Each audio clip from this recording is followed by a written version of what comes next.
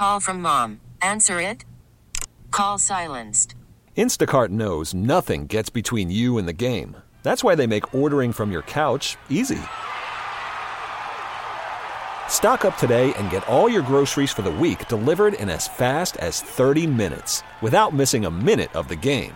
You have 47 new voicemails. Download the app to get free delivery on your first 3 orders while supplies last. Minimum $10 per order. Additional terms apply. We get it. Attention spans just aren't what they used to be. Heads in social media and eyes on Netflix. But what do people do with their ears? Well, for one, they're listening to audio. Americans spend 4.4 hours with audio every day. Oh, and you want the proof? Well, you just sat through this ad that's now approaching 30 seconds. What could you say to a potential customer in 30 seconds? Let Odyssey put together a media plan tailor-made for your unique marketing needs. Advertise with Odyssey. Visit ads.odyssey.com. Those 3 have come after turnovers. There's another one, and Fiala's shot knocked down by Ristolainen in front. Seems like Fiala's around a lot of those turnovers, too, doesn't it? Here's Brodina's shot. Score! Not sure if it deflected, but Hart couldn't get it. And for the first time tonight, the Minnesota Wild have the lead. It's 5-4. All right, Ray, I don't want to make the people suffer, and I don't want to bore the people who are fed up with hockey or don't care about hockey. But I do, and I almost feel a civic responsibility, and I believe you share my point, that you cannot let this horribleness escape unnoticed.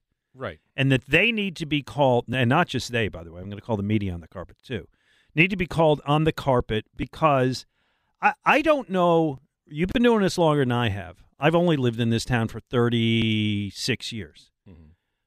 I don't know that I've ever seen a franchise become so irrelevant. Even when the Sixers were horrible going through the process, people cared about it and people talked about it. It was a debatable issue. Yeah, people talked about the process. Right. As low as the Phillies had gotten over some of those years, they were never invisible, irrelevant, just a total mock. And that's what you have now as the Flyers had another third period collapse. And people say, why do you still bother to talk about the Flyers? And it's because I'm offended that one of our 4 major historic franchises with a proud history has attendance that has evaporated. I showed you that picture earlier today of the crowd in that Minnesota game. Yeah. They declared there were 13,000 people there. No way. There were 3,000 people there. It was ridiculous. You can ignore it, and you can make a joke about it. The players themselves have obviously quit. Right. The coach finally acknowledged that this week. Right. Or you can be infuriated about it. And I choose the latter. Okay.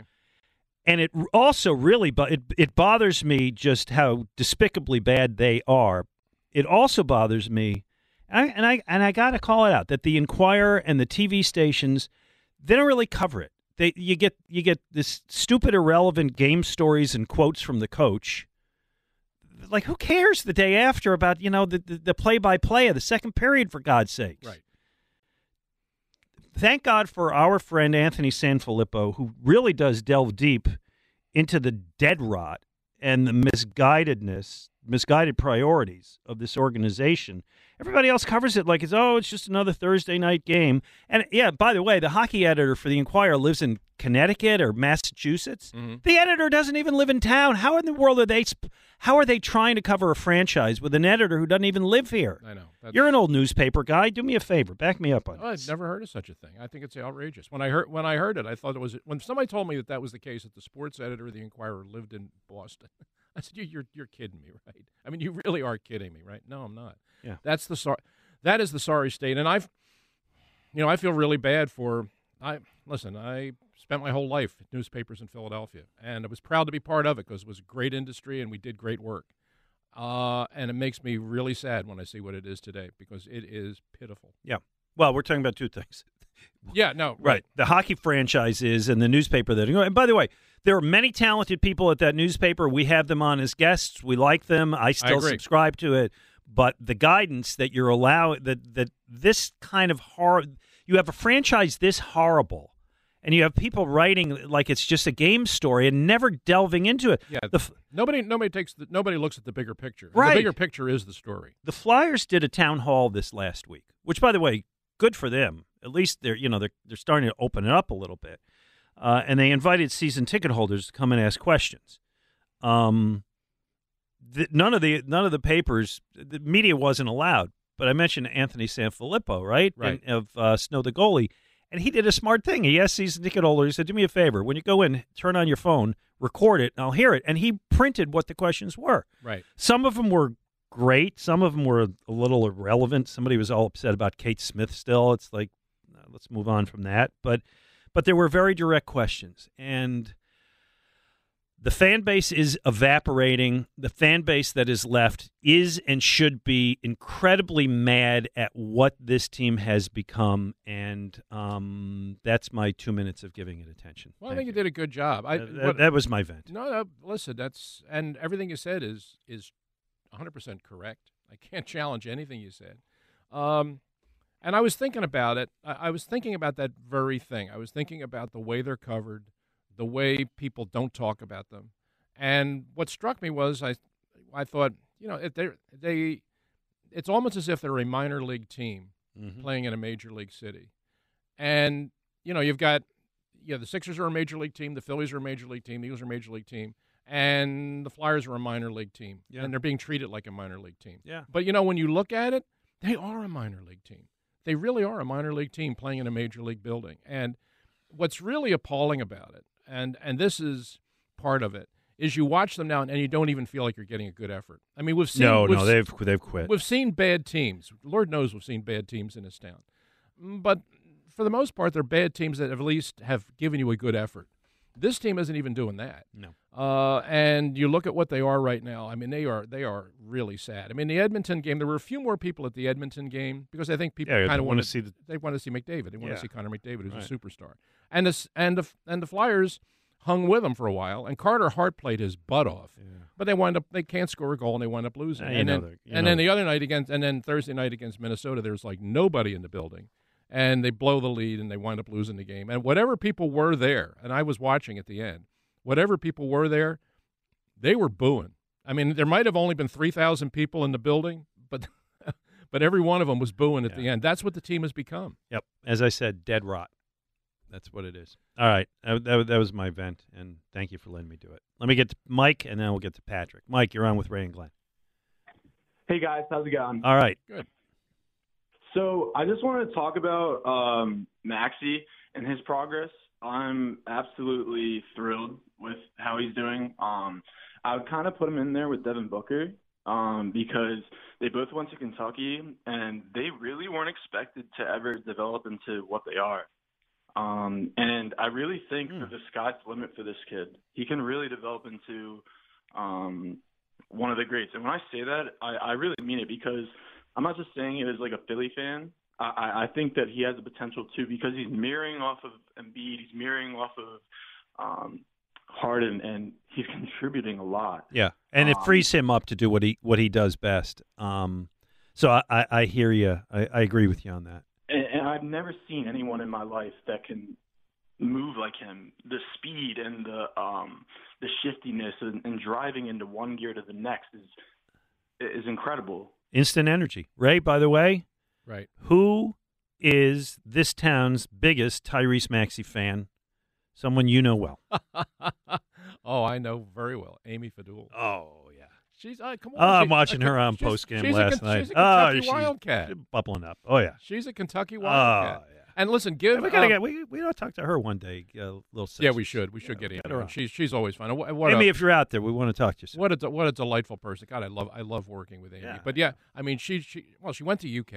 She went to Kentucky, and she hasn't mentioned that more than about 1,000 times. Yeah, well, she was on. Listen, she when the Tyrese Maxey, when the bandwagon appeared, she was behind the wheel. Okay, and no big surprise. But you know what? The thing is, he's living up to everybody. Oh yeah, he's great. He's great. Patrick in Tabernacle, you're on with Ray and Glenn. Guys, good morning. Hey. I was Glenn, I appreciate it. I'll talk about the Flyers here, but I actually called up earlier and I asked to talk to Roy Didinger about the Flyers. But Glenn, it's you were very poetic. Yeah. I wish I had rage and I wish I had fury that I could unleash upon the Flyers. Well, see, but that's my problem is what they've done is their horribleness and their misguidedness and the lack of critical media coverage has just made everybody apathetic, and that's what I can't abide by. And I got a phone call. I want to apologize to the person who called out of the blue. I'm working. I get a phone call. I answer it, and it's someone with the Flyers trying to sell tickets. And I laughed. Like I laughed like it's so funny. I felt bad because, like here's someone just trying to do some. Yeah. Imagine having that as your job right now, right? Yeah. I know, and it really hit me. And you know what really hit me too is, and I've said this before, I believe the Flyers died with Mr. Snyder, because it appears that what I always could count on with the Flyers, I can no longer count on. And that's like, win or lose, you're going to go there. You're going to see competitiveness. You're going to see, I hate to use that term, Glenn, you saw grit. And Gritty has become the face of the franchise. Yeah, Look, I went and bought it took me 2 years to get my granddaughter to like the darn Gritty dot. Now she loves it. You know what I mean? And it's like that. Let's move off of that before I become Roy Didinger Mac now. And Ray, I'd like you to respond to what. Yeah, thanks, Patrick. Respond to what he said about this. When Snyder left, so did the soul of the team. Is kind of what he said. Oh, I think that's true. I think that's true. I mean, Ed, he didn't do everything right. And in some ways, when he was the owner, some ways he overreacted. If there's such a thing as over-caring, I mean, sometimes I think he did that. He was always chasing every year's cup at the end, trying to make that trading young players, trading draft picks for, players who were at the end of their career, Dale Hawerchucks and people like that, trying to squeeze one more run out of the nucleus. And, sometimes his impatience, I think, was counterproductive. But the one thing you could never question with Ed Snyder was his caring. Was the fact that, I mean, he had a million business interests and he was successful in pretty much all of them. But his baby, I mean, his heart was the Flyers. That was for him. That was where the whole Snyder empire began. And he was a guy that he was the gatekeeper 24/7. And you don't have that now. I mean, you have a whole lot of people running that team that have no real connection to the team. They have no sense of the team's history, and have tried to, in their way, try to build a new identity for the team. And the one that they've built is unwatchable. And it's an absolute affront to the old Flyers. Old Flyers fans, they can't watch this team. The people that really supported this team, the people that were the hockey fans, they've turned their back on this team because they can't go out every night and watch a team put on those jerseys and perform the way this team performs. So you've lost those people, and I don't know if you're ever going to get them back. Yeah. Well, they're not getting new ones either. No. 215-592-9494. I see some of our friends in there. We will get you guys coming up. And we're going to talk to Kate Scott at 11:25. But coming up next, This Week in Philadelphia Sports History. It's a good one. Ray does turn into Roy. I promise. On 94 WIP. We get it. Attention spans just aren't what they used to be. Heads in social media and eyes on Netflix. But what do people do with their ears? Well, for one, they're listening to audio. Americans spend 4.4 hours with audio every day. Oh, and you want the proof? Well, you just sat through this ad that's now approaching 30 seconds. What could you say to a potential customer in 30 seconds? Let Odyssey put together a media plan tailor-made for your unique marketing needs. Advertise with Odyssey. Visit ads.odyssey.com.